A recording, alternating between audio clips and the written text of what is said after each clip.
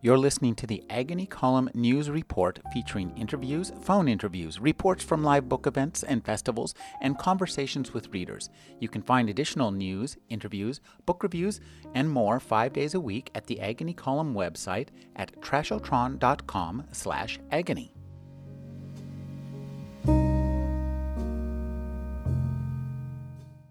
Most newcomers to San Francisco promptly tour our town's art museums and galleries, surfing beaches and green parks, fabled bistros, clubs, theaters, and pubs, or our splendid restaurants serving every conceivable fare.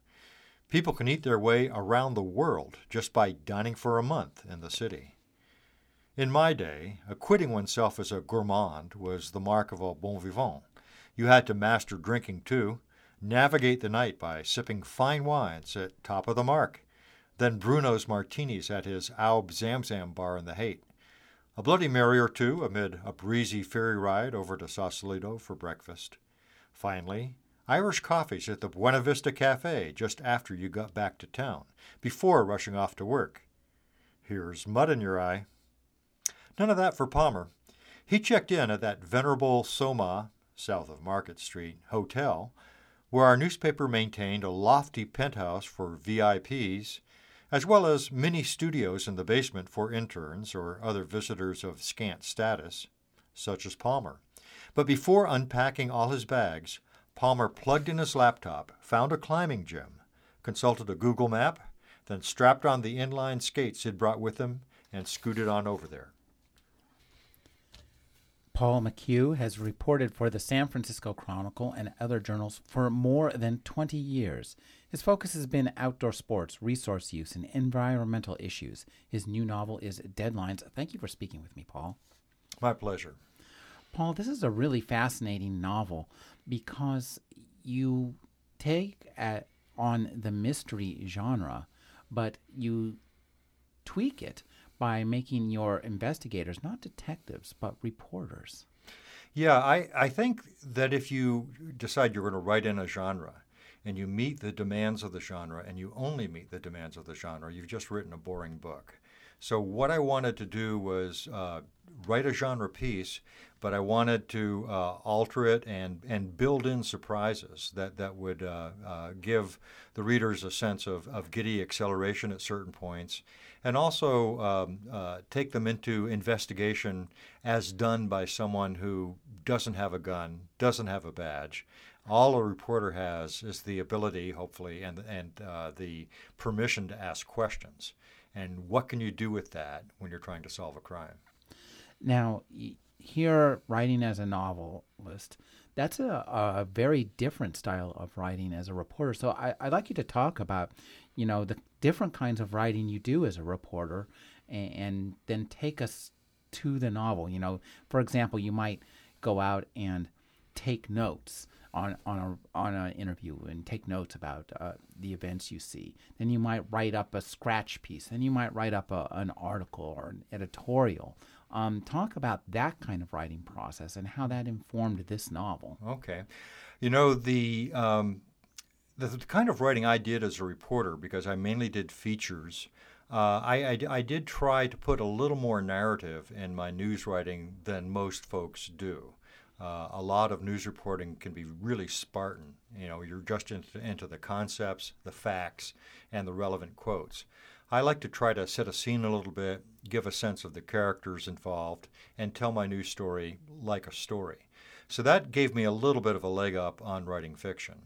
Also, I think that some of the strengths of good writing goes all the way across all the genres, poetry, screenplay, novels, news stories, what have you. Clarity, simplicity, the power of a simple declarative sentence, and so on.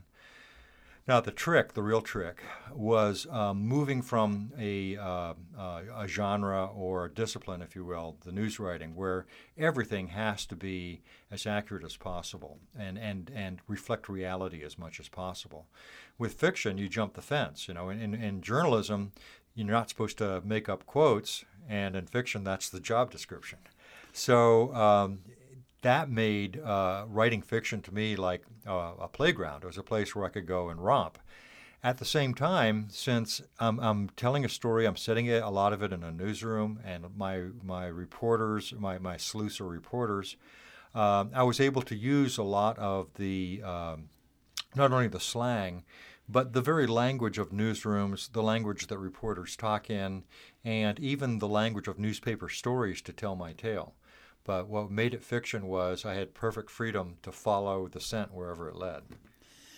While you had perfect freedom to follow the scent wherever it led, this book is clearly based on some of your experiences as a reporter. And I'd like you to tell us a little bit. I was looking at the article you wrote back in 1995 about a man who was convicted of embezzlement, $45,000, maybe $450,000. The true amount will never be known. I mean, Gray Davis, who was controller of the state of California at the time, said in 7 years as controller, he had never seen a set of books in worse shape than the books at Asilomar Conference Center, which was the place where the embezzlement and the malfeasance took place. And Asilomar Conference Center is a 105-acre site on the ocean side of Pacific Grove. Gorgeous. It's got beautiful Julia Morgan-designed buildings, very successful conference center. And in 1992, which is 3 years before that conviction, I got a phone call, and this episode is actually in my novel Deadlines. I got a phone call from an older lady, a citizen who had lived on the inland side of Asilomar, who told me that her whole life long she had been walking across to Asilomar to stroll by the sea and sometimes taking her dog for a walk out there. And then one day she started walking across, and a security guard stopped her and asked her if she was a guest. And when she said she was not, he told her she had to leave the grounds. And she called me up, and she actually got bounced around the phone tree at the Chronicle because none of the regular reporters in Metro thought that this rose to the level of an actionable story. But she called me up, and I was the outdoors writer, and she said, "That's not right. This is state park land. How can they tell a citizen of California that they can't cross state park land?" And I thought, that's a good question. Let's have a look. So I looked into it, and I found out all kinds of wonderful things about Asilomar, including how successful it was. And then I found out that they had 90 to 95% occupancy, more than 1,000 conferences a year, and they were making $10 to $13 million a year, and gross, but not a dime was leaving. It was like the Roach Motel. All the money checked in, and none of it could check out. So then I thought, okay, well, where's it going? And the ultimate story was that there was a lot of self-dealing amongst the executives there. There was abuse of Asilomar workers. They were forced to do work on executives' homes. There was abuse of assets and resources all over the place. And then there was actual, tangible embezzlement. Goods were bought on Asilomar credit cards that were kept by individuals. Goods were bought, furniture was bought and shipped to relatives, and money was actually taken. And the guy that took the most money, Skip Perkins, eventually had to serve a term in San Quentin. This is a really fascinating story, and I can see how it inspires and inspired this novel. Now, one of the things I think you do really well, you talked about this, was create the feeling of the newsroom. Talk about creating the feeling of the newsroom using the language of the newsroom, but in a work of fiction. That must have been kind of odd and dislocating for you, huh?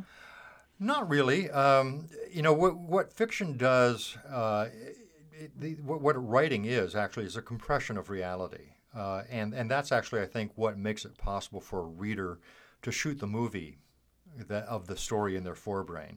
The idea of a page turner, I think, is that the book disappears because you're so eager to get on to the next image. And there's all kinds of things that feed into that, the pacing of the sentences, the strength of the imagery, the power of the plot. And so when you, as a fiction writer, you recognize that you are trying to create a scene that is going to be gripping to the reader, you're compressing reality. If I was trying to describe a newsroom in a nonfiction way, it would be a lot like the way they describe police work, with long periods of boredom separated by a few seconds of absolute terror. And newsrooms can be, day to day, they can have their grinding aspects. But what I wanted to do was, in this fiction, show a newsroom in full uproar at that dynamic moment when a investigative story is coming to a head, and all the parties, all these flawed individuals on a noble mission are coming together and trying to get the story out the next day. And because I was describing the newsroom at that climax point, at the climax scenario in fiction, it wasn't difficult. It was just a matter of leaving things out. But I hoped what I wanted to do was share that with readers so that they could see the importance of newsrooms, because no matter what happens to media in the United States, whether we do in fact move rapidly away from print into digital presentations, the thing that really must survive is the discipline of a traditional newsroom with all the cross-checking and emphasis on objectivity that I think characterizes news at its best. Talk about that environment. Give us an idea of how you created your characters, your three main characters, to bring across the importance of this kind of cross-checking, because that's, I think, there's a couple of mysteries that you address in this book. There's the plot-driven mystery about the land graft and the real estate shenanigans, which is compelling and page-turning. But there's another mystery roaring right behind it, which is what the hell is going to happen to our newspapers? Yeah. So the three characters are the main protagonists. We also have bad guys, of course. You can't have a murder mystery without bad guys. Mm-mm.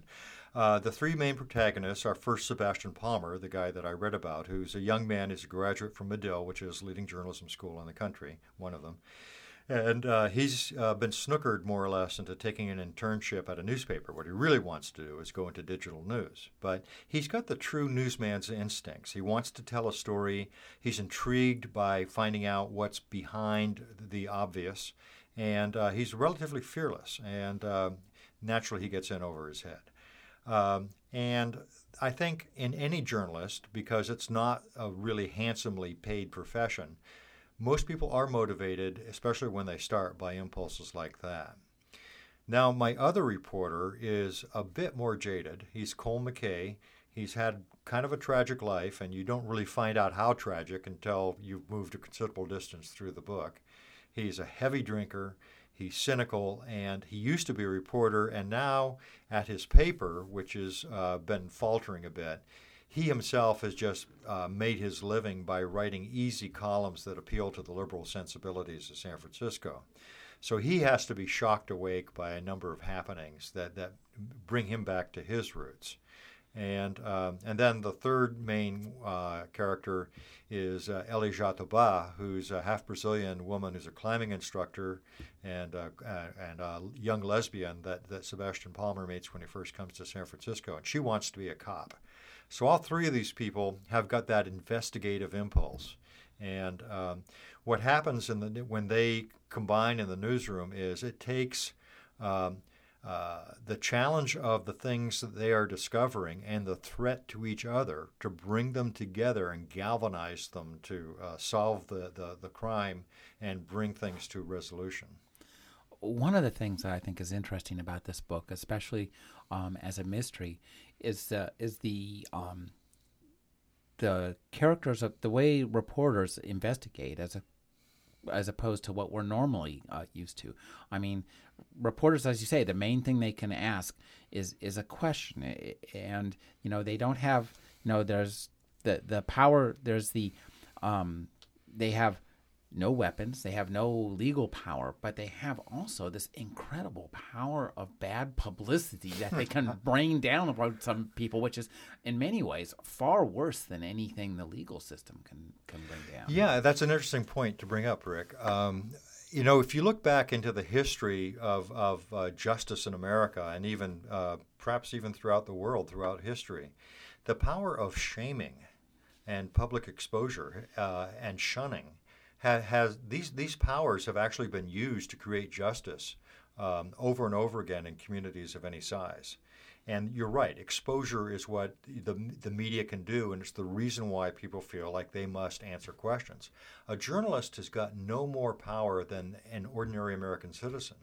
But when it comes right down to it, the ordinary American citizen, especially when ordinary American citizens organize and form an interest group of any sort, They can do FOIA, Freedom of Information Act requests. They can accost politicians. They can demand accountability, and that's what reporters do.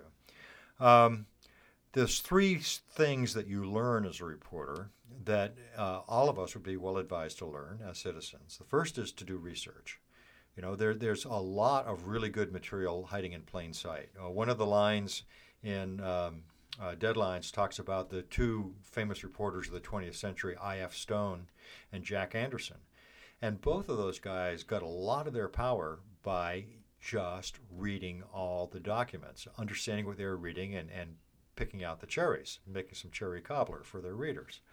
The other is charm. You can get a lot of people to give things up by charming them and talking to them, getting them to open up. Sometimes disgruntled employees are disgruntled for a damn good reason. And if you earn their trust, they'll tell you why. They'll tell you what. They'll tell you how. They'll tell you who. That's a mystery solved. Yeah, that's right. And then finally confrontation. At a certain point, when the ground is really prepared, every once in a while, as a reporter, you've got to bust somebody's chops. And it doesn't always work, but when it does work, it's beautiful, man. Talk about this issue that came up in the Asilomar case and comes up in this novel. About, the private ownership of public land. Here in California, we have arguably much of the most beautiful coastland in the world, and certainly in America. And it has a troubled history, and it has, I think, an even more troubling future. Yeah, well, things are tough all over, and as the saying goes from David Brower of the Sierra Club, famous president for a lot of years, all environmental victories are temporary, and all environmental losses are permanent. And in California, we're very fortunate that we have had such epic battles in the past, both to preserve open space and greensward and coastline protections. I mean, things like the Coastal Commission and the Coastal Conservancy are just incredible achievements by those who have gone before. But for those to be sustained, eternal vigilance, once again, is the price. The trouble we're in right now is that our budgets are so porous, and the need to patch our budgets for very essential things like education and transportation, that our officials and our politicians are looking around for money that they can find by any means. And when you look at the public resources, there's a huge temptation there. And the question is, is there a way that some of this can be done? And if it can be done, what is the spectrum from it being done well to it being done poorly, and what are the procedures? I believe that as in the case of state parks, we've got some state parks that generate revenue for the entire system. After my series ran on Asilomar and the legislature canceled the contract for cause, took it out of the hands of the private association and put it back into concessionaire, and with state park oversight, it began generating $1 million a year for the department. Hearst Castle, Old Town San Diego are generating revenue. So some of the public lands can be used to generate revenue that will take care of other public lands, including wilderness. But generating revenue is only half the battle, half the picture. At the same time, you've got to make sure which pocket that revenue is going into. Now, speaking of the wrong pockets, you create some really interesting antagonists in your novel. You clearly are not these people. Talk about creating the characters and maybe some of the people you have met who helped you sculpt these unscrupulous we'll call them characters for the time being. All right. Well, they are characters. I mean, it's like probably the worst thing you could do as a fiction writer is to base a fictional villain upon a real person. I think that's actionable. If you ever made any money off of your novel, you could watch it all melt away like a snowflake on a griddle. When you are creating villains, you really literally have to create them. Where do they come from? I think the best villains are manipulators, like Iago, and Othello. Uh, it's pretty easy. There's one thing I deplore in modern fiction writing is there's kind of a race to the bottom in terms of creating villains that are really grotesque and monstrous. And I think there's a place for that, but I think that place has been occupied by Hannibal Lecter for some time now. And I'm not interested in playing beat this. Try to make something more monstrous than Hannibal Lecter, particularly as portrayed by Anthony Hopkins. Instead, I thought what I'll create is manipulative villains who set people against each other and work behind the scenes. And of course, that gives you a mystery that must be more entangled because you have to find the bad guy. Where's Wicked Waldo? Is the name of the game. But then the other thing that I think we need that makes a villain interesting is to make the villain a bit of a blank slate, so that the reader has a chance to maybe pour some of their own imagination into who this guy or gal is and why they do what they do. And maybe some of their own dark desires slip in there without being too fully identified. And so that I think that involves us on both the light and the dark side of the plot. My favorite villain of all time, and people always laugh when I tell them this, is the Penguin in Wallace and Gromit's The Wrong Trousers. And the reason is because the Penguin is manipulative and he achieves his evil, but he's still a blank slate. And so you have to imagine what's going on inside of the Penguin. And I think that's very useful for a story. Could you talk about creating a plot in this novel, because this novel has a really strong kind of page-turning plot. The events that you experienced in real life, and generally probably do experience in real life as a reporter, do not have a strong plot. So on one hand, here you're a man who spent 20 years writing plotless stories, and now you've got to turn that same milieu into a tightly plotted novel. Mm-hmm. Suspense is an eagerness to see what happens next. The novelist John Gardner called that profluence. It's kind of a big word, but it means like you want the flow to keep happening because you want to get somewhere. So the way that you do that as a fiction writer, I think, it's kind of simple. It's Perils of Pauline. You have to take a sympathetic character and put them at risk. But I think the key to plot development is that the plot has to turn on the development of the characters. In other words, the characters have to come to some sorts of inner decisions that makes it possible for them to resolve the external situation. And that makes the plot and the story both human and humane. And I think that the more the reader can identify or at least appreciate what the characters are doing and what is happening to them, then the greater the impact the plot turns and twists will have on them, and the more that they'll be concerned about the outcome. And that level of suspense is what you want to invoke. And, of course, no, you can't do that very often in a news story. Now, talk about the characters you create, the newsmen, especially. You have kind of two varying levels of experience here. You have somebody who's pretty green, and then you have somebody who's gone from green to jaded. It's the same Which color. Which is another shade of green. Yeah, another shade of green, right.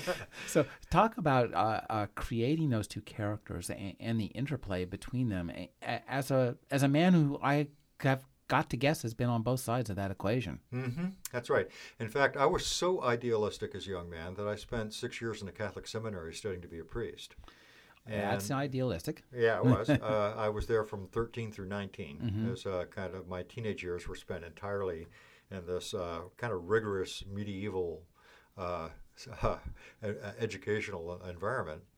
And so I came out of that pretty idealistic, but with also a view of how large institutions did their work. And, okay. Yeah, and we'll leave that alone for the time being. And then I entered news writing. Actually, I finished up my degree at Florida State. I got a degree in poetry, which is also pretty idealistic. I mean, when you think about it, it's like, okay, your degree's in poetry, now go make a living. I'll not stretch out everything that happened, but eventually, 3 to 4 years after I graduated, I was living in Mendocino area, and noticed that there were a lot of environmental stories that actually were not being told very well. And so I set myself to try to write those stories in an accurate and informed and visceral way. And I approached it much the same way as you would approach writing a college term paper. This is my assignment. This is, when I must get done and so forth. And I also said, okay, in order to force myself to do this and really do it, I am going to try to make my living only on the proceeds of what I make by selling these stories.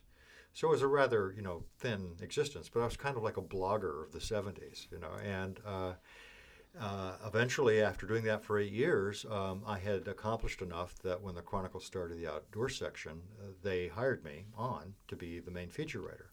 Once I was at the paper, I was exposed to the whole panoply of the newsroom, the classic hard-nosed, dedicated, hard-driving investigative reporters, the lazy wretches that were exploiting the system from within, the people that were kind of on the take, the double dealers. I mean, there's everything inside a news organization that is also outside the organization. And so when it came time to assemble my two reporters for deadlines, I kind of took all of my impressions and separated them into two piles. The pile that was right for Sebastian Palmer and the pile that was right for Cole McKay. There's a feeling here of a kind of Irish command of the English language, a speechifying, talking on a mailing list I'm on the Fortean list. There's a guy who calls his blog Blather. Right. And in fact, Cole McKay's dead lover accuses him of blather at one point in the book. Yes. The narrative tone of Deadlines is something I'm particularly proud of because my narrator, Cole McKay, is a middle-aged Irishman who's actually born in Ireland. And he clearly still has the print of the Blarney Stone on his lips. And so parts of Deadlines are a little ornate, but one of the things that gave me a chance to do was wallow a bit in the English language in the way that the Irish do. And also, so that, when you talked about Deadlines being a little bit different from your average murder mystery. Right. I think that's one of the reasons why it is a bit different. And it's a very conscious effect on my part is I love language. And I wanted to play with it. And in order to do that, I had to have a narrator who was playful with language. Enter Cole McKay. It's very unusual. When you read this as a mystery, I mean, other than the plot, you might not even think it's a mystery just by virtue of your prose style, which I think is really unique and very entertaining. Oh, well, thank you for that.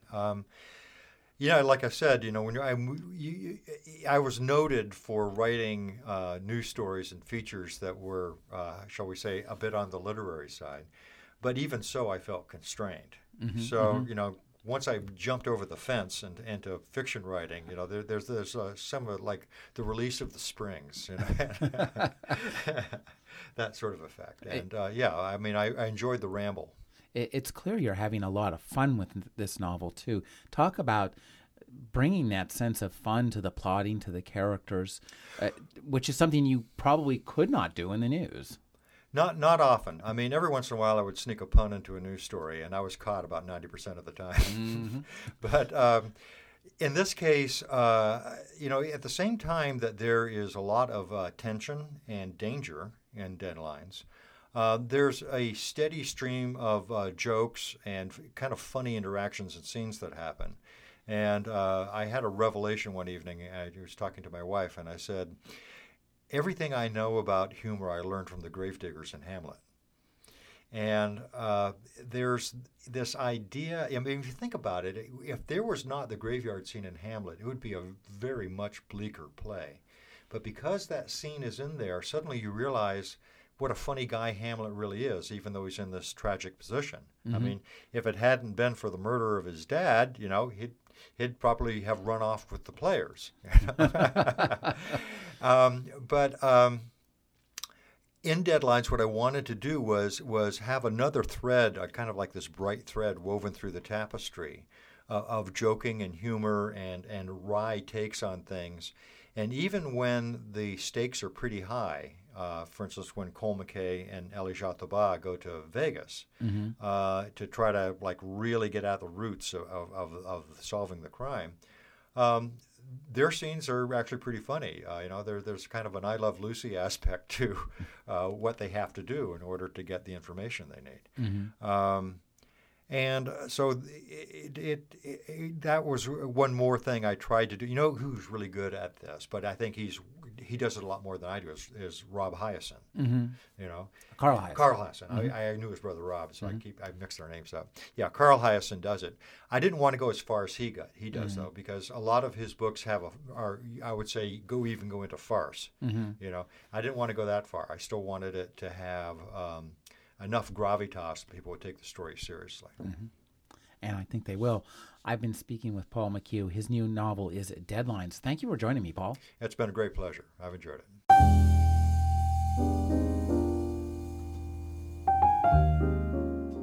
You're listening to the Agony Column News Report, featuring interviews, phone interviews, reports from live book events and festivals, and conversations with readers. You can find additional news, interviews, book reviews, and more 5 days a week at the Agony Column website at trashotron.com/agony.